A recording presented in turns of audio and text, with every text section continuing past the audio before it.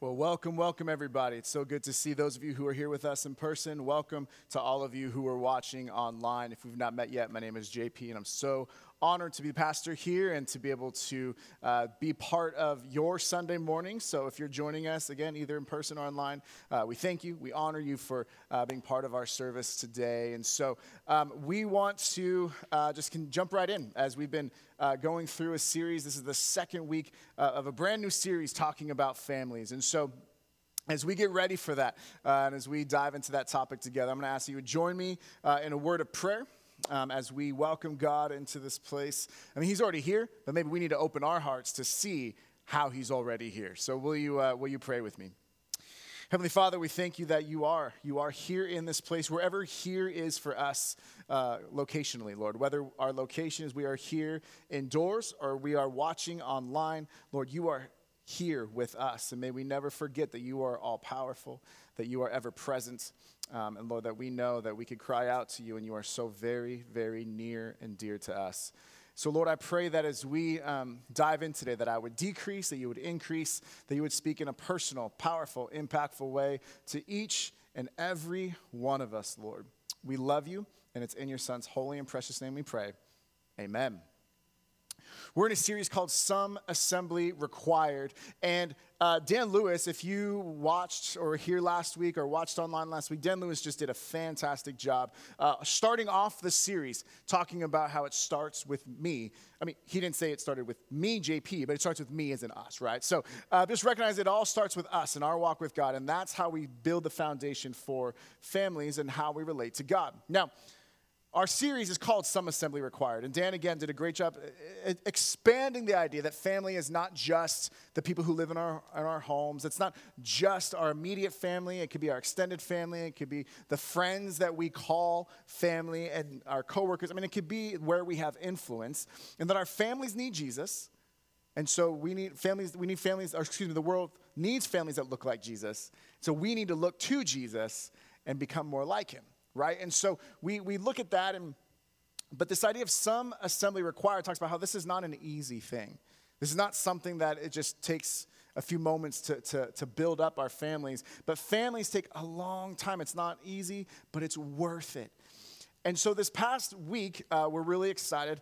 My mom moved from Santa Clara up in the Bay Area here to Escondido, just 2.5 miles away. And so we're very excited. And so you guys can clap for that. She's hanging out here today, so I'm not going to point her out, but she's the one next to Steph, so it's not hard to find. We're really excited about that. And so we moved her in she flew down on Tuesday, moved in on Wednesday, and Wednesday, Thursday, Friday, Saturday, to some degree or another, entailed me putting together some piece of furniture at her house. So there was assembly that needed to be required. And I think that people who design furniture, like they're very smart. They're very good at, communicating. Sometimes it's like pictures and it's like, oh, it's like Legos, but for adults. But they're little, they have a far greater view of my abilities than I have of myself. So it's like a dining room table and it says assembly time, 20 minutes. Like I can barely make mac and cheese to eat at that table in 20 minutes. So this is not going to be a very quick thing, but it's this idea of that there's things that we have to put together. And so our service today, our sermon today is talking about pulling up a chairs. I'm building chairs, and I had a hard time, getting all the screws in. It's one of those things that's very humbling when you realize something that's meant to be so simple can become so hard. And I'm taking my time here. I think almost every piece of furniture I tried to make at one point or another, I got it wrong. I didn't quite figure it out. Steph just came and helped me because she's like the handy one in our family. And so we were able to work together. But there was one particular thing that I thought was just going to be super simple. And it was just a TV stand for my mom. And so we have it's just called LAC. And spoiler alert, it's because it lacks common sense. It's fine. But LAC, and it's just a very basic TV stand. It's 4 legs. There's a little shelf underneath. Should be fine. If you go to the next slide, you'll see that step 2 of this very basic plan is a double-edged screw that goes, there's 4 of them that go into the bottom of the table. And according to their very clear instructions, you're supposed to just be able to use your hands on a threaded screw and screw it somehow by hand inside this table. Now, the hole is there. There is a pre-drilled hole, but this lacks sense to me, right? And so I'm trying, and Steph and I, we realized we had one of these same types of tables, but we didn't know until we bought it again. And so I ended up just frustrated because you can't get a good grip. Every time you move, it's the thread is against your fingers, and it just hurts, and you're just sick of it. And it's like, okay, eventually one of the women who helps my mom get transitioned into the place, she let us borrow pliers, and so I'm like using pliers. I'm seeing like little metal shavings falling down. I'm like, well, this is what it's got to be. And so we're able to eventually get it on, and her TV stand works, and it stands her TV. It's great. But this idea of building this should not be this hard. It shouldn't be this hard. And yet, building up families and the life that God has for us, what families are meant to be, shouldn't be hard. And yet, it is. It can be. We look at this thought that, we should say, okay, we follow God and we love Jesus, and that's what we need, but do we do all the things? Do we live that out in such a way that it impacts our lives and our families' lives, our spouse or our children? And so today, we're gonna have a conversation. You know when someone says, hey, pull up a chair. Sometimes it's like a really inviting, like, hey, pull up a chair, let's hang out for a bit. And sometimes it's like, hey, like we gotta talk about some stuff a little bit. And so we're gonna pull up a chair today, and I'm gonna start off right off the bat and kind of let you know there's gonna be some times in here that there might be some things that are a little tough for you to hear. And I know that because there are some times in here that there are gonna be some things that are gonna be a little tough for me to say. But yet, as someone who has the honor of being a pastor, we get to speak the truth in love. But truth without love is not really truth. And love that's not founded in truth is not really love. So I love you all enough to ask maybe some tough questions, to present some difficult discussions, and to wrestle with things that may not feel comfortable. God is a God of comfort, but following him is not comfortable. And so we're going to pull up a chair today, have a conversation, navigate different things, because these three chairs that you see next to me, they represent different perspectives of how people live. And each of us falls into one of these chairs today. Now, the chairs can move, not the physical chairs, but our where we're sitting can change based on season, based on what's going on. But as of today, we're going to describe three different chairs and how they respond, or how we interact with God, and how that impacts our families. And this is going to take a lot of assembly. It's going to be required. Now, before we dive into unpacking the different dynamics, I must be clear that a lot of the material from this sermon comes from a book called Experiencing Spiritual Breakthroughs. For some reason today, I can't say the word experiencing spiritual. It's been rough. Experiencing Spiritual Breakthroughs by Bruce Wilkinson. So I encourage you to check that out. It's called The Power of Three Chairs. And some of the other content that I'm wrestled with and looked at was from Don Wilson, who is a pastor who used to be at CCV in Arizona. And now he preached a sermon at New Hope Church a few years ago that some of this content came from. But I remember hearing a sermon very similar to this years ago, and it impacted me. And so as we were praying about, or as I was praying, what's the next sermon? I wanted to share this. It's not original with me, but I hope that it is thought-provoking and challenging enough for us to discuss together this morning. And so I'm going to reference these three different chairs and explain the worldviews, explain the process, explain what that looks like for each and every one of people as they're looking at these three chairs. Now, the first chair is the chair that we would call someone who is devoted. Someone who's devoted to their walk with God. Now, if you're someone who likes to take notes, we have sermon notes, either a piece of paper when you came in. You also can use the Bible app, and you can follow along and send yourself notes that way. Don't all scramble at once, people. No, I'm just kidding.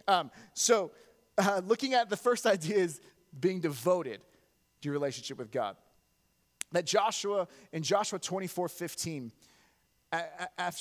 this is a man who's been throughout the wilderness. He had the opportunity, and he and Caleb were like, let's take the promised land in Numbers 13 and 14, but the people rebelled. And so then he was part of the wilderness for 40 more years. And so it wasn't until he was an older man that he was able to finally get into the promised land, lead God's people into Canaan, and to be able to conquer the different people that were there so that God's set apart land for God's set apart people could be fulfilled and filled with his people.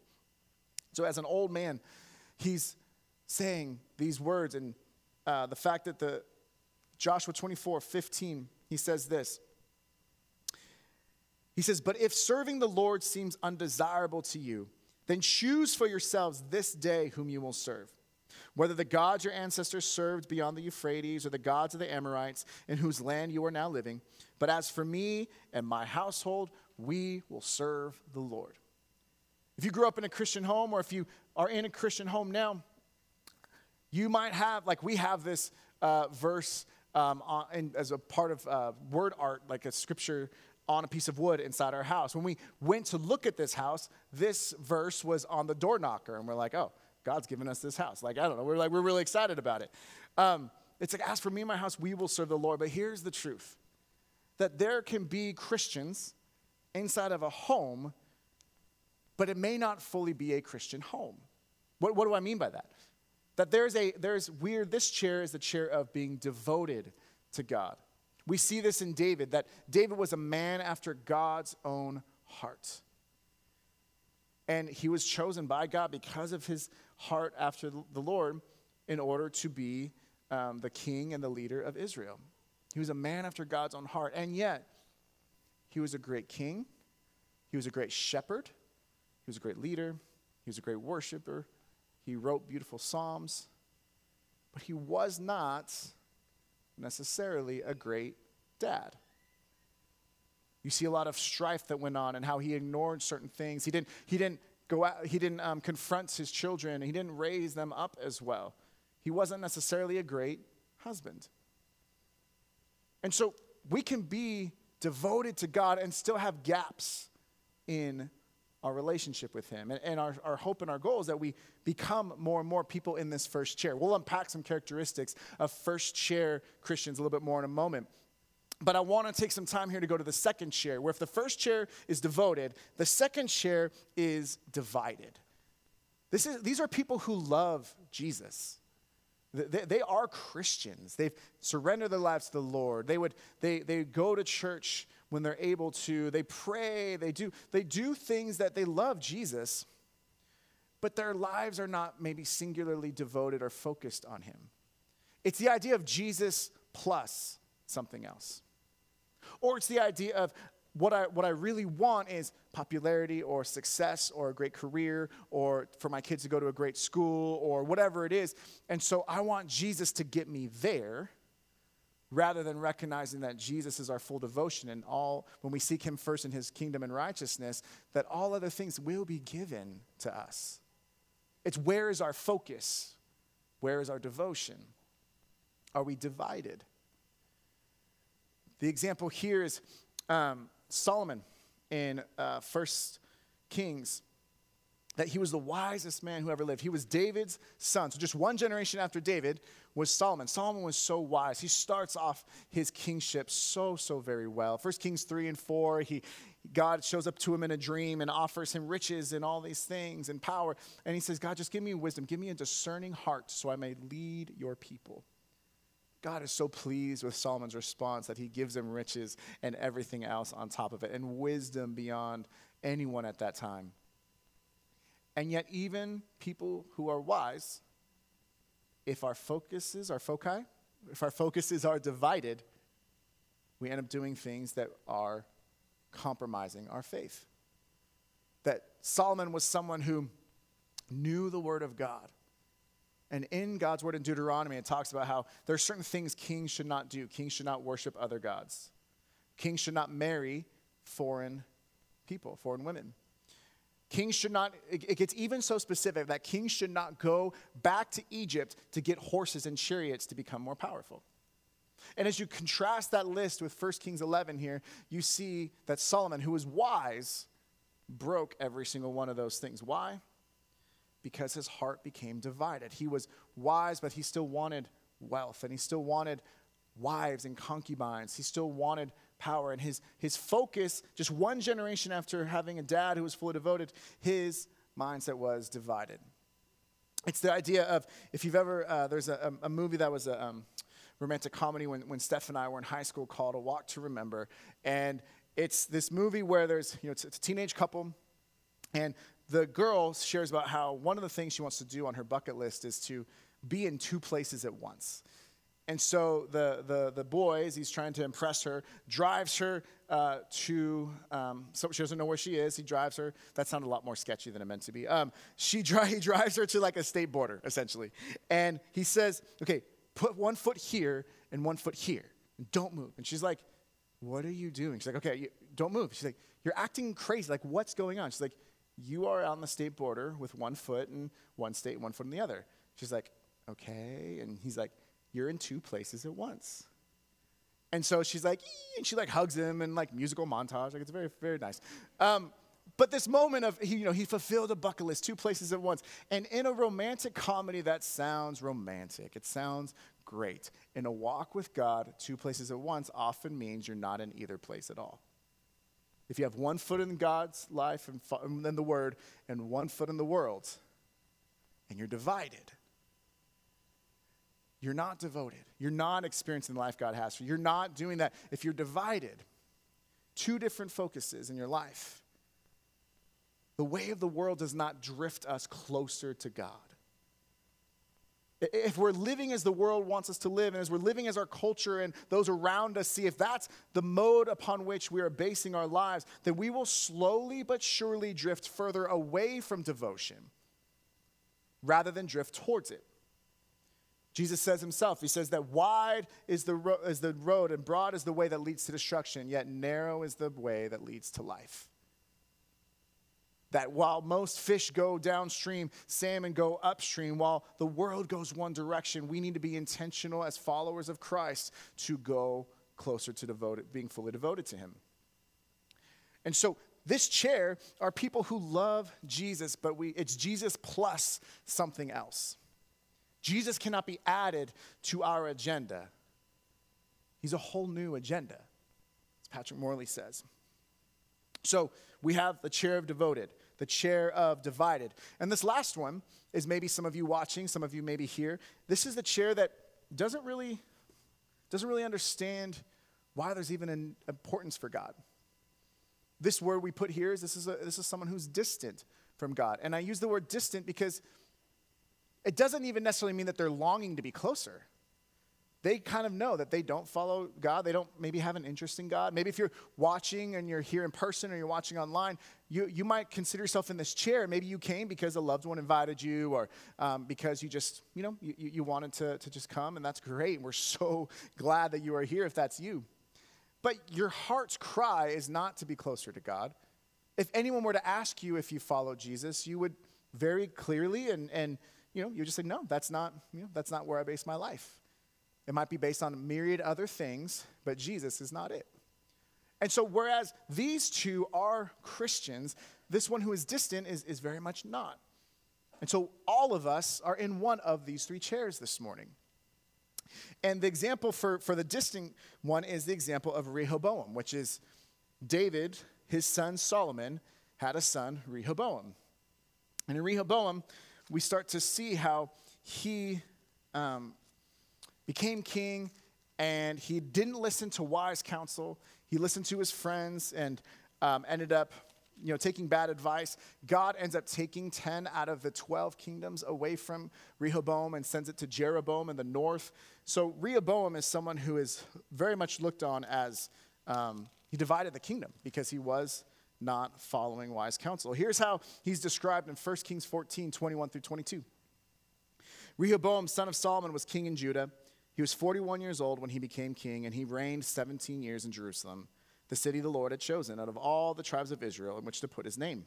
His mother's name was Naamah. She was an Ammonite. Judah did evil in the eyes of the Lord. By the sins they committed, they stirred up his jealous anger more than those who were before them had done. So somehow, the nation of Israel, who had a king who was devoted to God and was a man after God's own heart, was not perfect. Why? Because none of us are. But even when he sinned, his heart was of repentance and confession. And he knew that he had done wrong. So within 2 generations, we go from someone who's devoted to a son who is divided to a grandson who is distant, and created so much division and there was such a distance between the people and God that it talks about how God's jealous anger was stronger than ever before. See, we are all in one of these 3 chairs. Devoted, or distant, or some of us in the middle, divided. Now let me give some characteristics of these 3 to unpack a little bit more.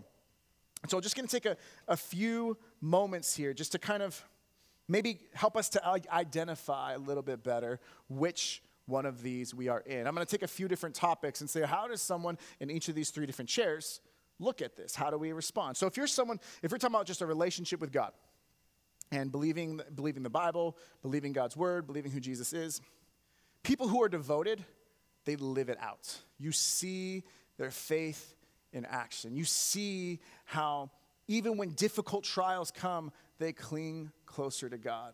That if the word of God says to do something and they're doing something else, they allow the word of God, the Bible, to be what dictates how they respond. Not their feelings, not their friends, not the family, not those around them, but the word of God helps them guide how they live. There are people who come to church because they love to be amongst God's people. And it's a joy to look forward to Sunday morning every week, because that's when we get to not have to, we get to be amongst God's people, worshiping and hearing about God's word and coming together. People who are devoted are people who freely give of their time to serve, to help one another, whether inside the church or outside. People who freely give of their finances. People who freely give and use their talents. They're people who live it out. People who are in the second chair, who are divided, they believe it. They don't always live it. They know the truth of who Jesus is, but sometimes the greatest distance many of us have to travel in our lives is the 18 inches from what we know in our minds to our hearts and how we work it in our hands, how we live based off of what we know. We can know things and not change our lives in light of our knowledge. Many of us, and according to the book, according to the messages, this seat of divided is where the majority of those of us who follow Jesus are sitting today. And that's a hard statement to say. But again, speaking the truth in love. Many of us are divided. We want Jesus. We do. We love him. But we want something else too. We see those who live out their faith. We say, oh, I can never be like that. So I'm just going to do the best I can to follow Jesus when I can, to come to church when it's convenient or when I'm able to, when there's nothing else going on. I'll read my Bible when I remember to, or if I'm able to. I'll pray at meals. And so you still love Jesus, but our focus can be divided. This is not a salvation issue, right? This is an issue of drawing close to the Lord, but being divided. In our walk with God, we're divided. Therefore, we don't necessarily always live it out, but we do believe it. If you're distant, then honestly, you're unaffected by it. Maybe you could say that you just ignore God's word because it has no sway in your life. It doesn't hold weight. And for those of us who in chair 1 or chair 2, we believe it's the inspired word of God. And you say, there's some good stories in there. There's some things I don't agree with in there. There's some things that I would never believe in there. So if you're sitting in chair 3, you don't spend a lot of time thinking about your relationship with God. But you're here today. So my hope and my prayer is that you would just allow some of this to just rattle around in your mind and wrestle with for a little bit today. So we think about our word of God. Now, what about, how do people in these 3 different chairs look at marriage? Okay, we're talking about families. This is Some Assembly Required, looking at a series about building up our families. How do people in this chair look at marriage? People in the devoted chair look at marriage as a covenant. It's a covenant. It is something that we went before God and our family and our friends, and we committed a vow in covenant to stay with this person, come what may, for rich or for poor, sickness and in health, to love and to cherish and to honor and obey. That we say, we don't know what our lives together what we'll face, but we do know we will face it together. And God will be the center. He will be the third strand, the center strand around which we wrap our lives, because a cord of 3 strands is not easily broken. We see marriage, if in the chair 1, as a covenant. Chair 2, we see marriage, if you're sitting in chair 2, you see it as a contract. It's still important. You still want to hold on to it. You still want to say, I want to commit to it. But a contract where a covenant cannot be broken, a contract can be breached and or broken. So you want it to last, you want it to work, but sadly, we know that the divorce rate amongst Christians is not that dissimilar from those who don't know Jesus. And so there's a degree to which some of us struggle, and it's a contract. It's hard. We want it to work out, but sometimes it doesn't. And then if you're in the chair of distant, then you might sometimes people who are in this chair just think of marriage as something that's a convenience. If it's convenient, we'll stay together. But if this person stops meeting my needs, I'm out. If this person doesn't, care or isn't around or whatever it may be, if it's not convenient for me anymore, then we leave. Now, to be clear, does God love everyone in every one of these chairs? Yes. Does that mean that if you've experienced any of these things that you are less than loved by God? No. But let's self-assess, let's acknowledge where we are today. So if marriage is those different ways, what about kids? What are your goals for your kids? If you're in chair 1, your goal for your kids is to raise them to be godly.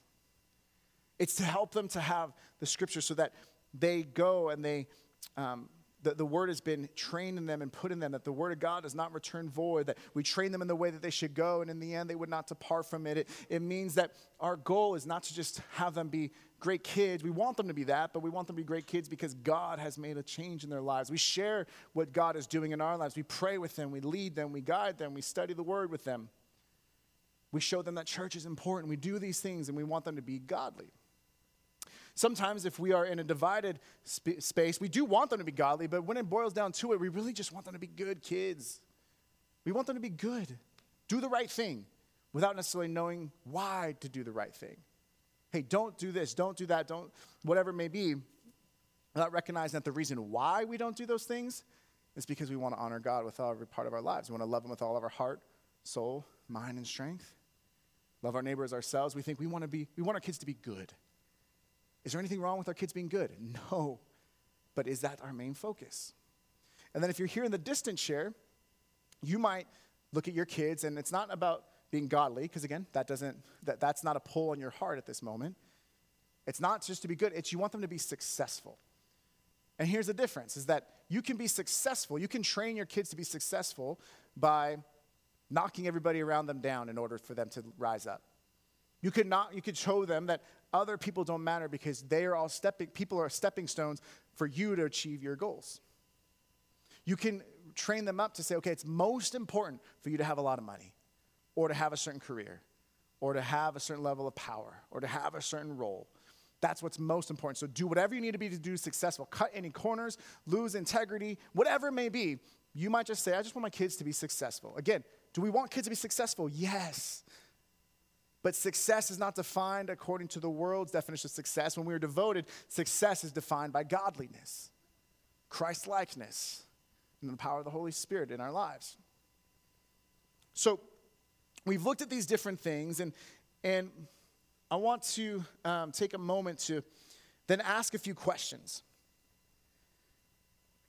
Which of these chairs, devoted, divided, distant, which one do you think is the most stressed often?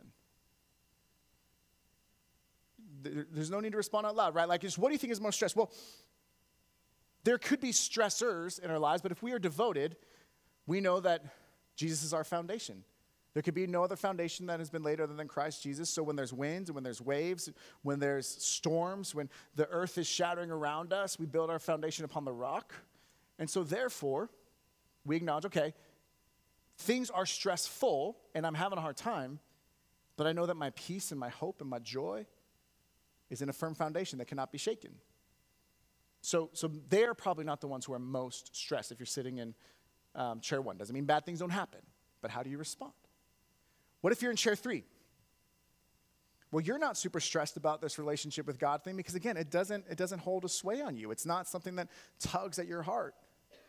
And so if that's you, you have your own stressors, but very little of that has to do with anything with God. Maybe it's because someone you know and love loves God and there's a stressor there, but for the most part, you're not that stressed about it. You don't feel that tension of how you want to live and how you're currently living. So which chair is often the most stressed is this second chair, the one who's divided, the one that when the decision comes, if I'm going to do this God's way or not, I feel that tension because I want to be here, but I feel myself drifting here, and there's stress and anxiety. Does that mean you can't have anxiety in chair 1? Of course not. But it means that as our mindset and as how we're navigating difficulties, if we feel that tension in our walk with God, that we want one thing, but we're living differently, that creates tension and anxiety and stress. Now, this is one of the tougher questions. Not because of the answer, but because of the impact. Which of these, out of these 3 chairs, where do you think the children of each of these chairs will end up? Which chair will the children of each of these chairs end up? Well, if you're in chair 1 and you're living it out, you are devoted to God. Well, they're going to see, your kids are going to see how when difficulties came, you ran and clung to God. They're going to see how you turned to prayer, how the church surrounded you, and they found a community of people who loved you, and because you were committed to be part of it, you too were able to be blessed and bless others. They're going to see how God's word is important to you, and you shape your life around it. Does that mean that every chair 1 Christian is going to have chair 1 kids automatically? No. You know why? Because we can all rebel. As I read in a book about parenthood years ago, parents can do the right things and kids can still have a hard time. That's not a shame on the parents, and the proof of that is the fact that God himself is the perfect father, and rumor has it even his kids rebel. So it's not about shame if you are in chair 1, if your kids aren't following the Lord. What it is about is how do we best set them up to do so? How do we best model for them how to live that out?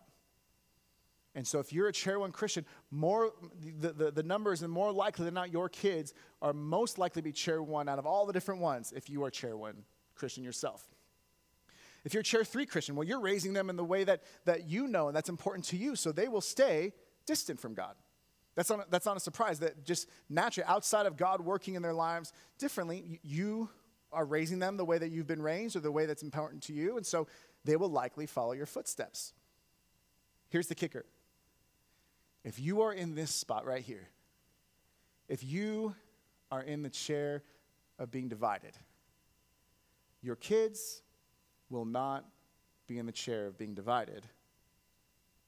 Your kids will be far more likely to be in the chair of being distant.